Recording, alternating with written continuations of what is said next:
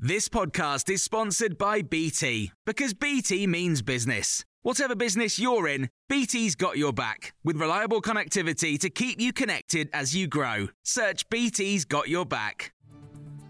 This is your Times radio briefing on Saturday, the 29th of April. The Deputy Prime Minister, Oliver Dowden, is reassuring the country that those trapped in Sudan will not be abandoned.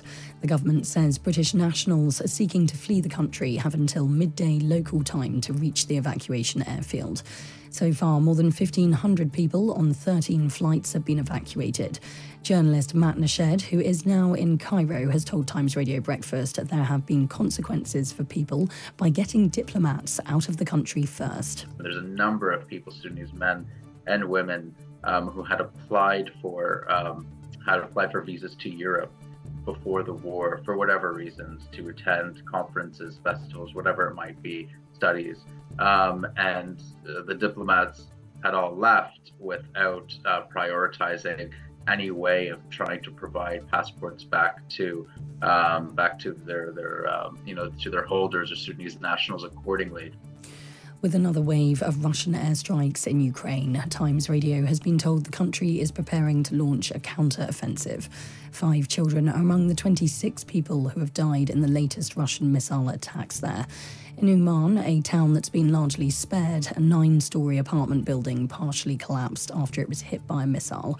Ukrainian MP Kira Rudiks told Times Radio Breakfast this is terrifying and says they are preparing to step up their defences. Of course, at the places where the fighting is incredibly intensive, like the city of Bakhmut, people are exhausted and it's just terrifying.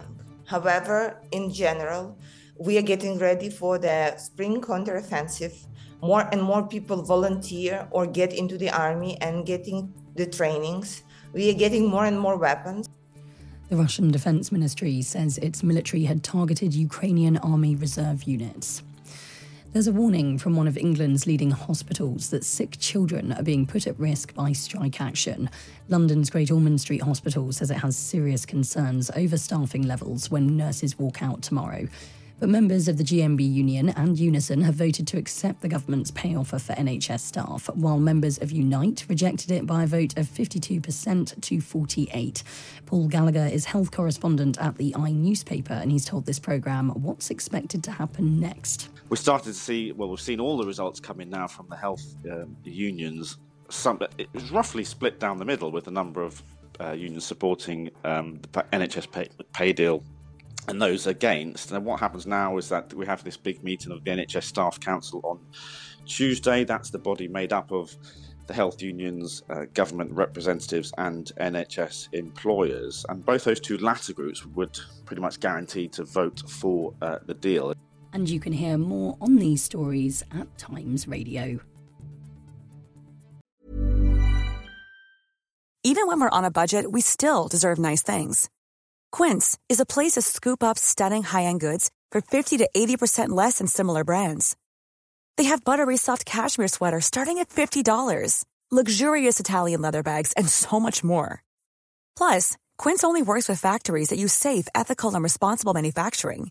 Get the high-end goods you'll love without the high price tag with Quince. Go to quince.com/style for free shipping and 365-day returns.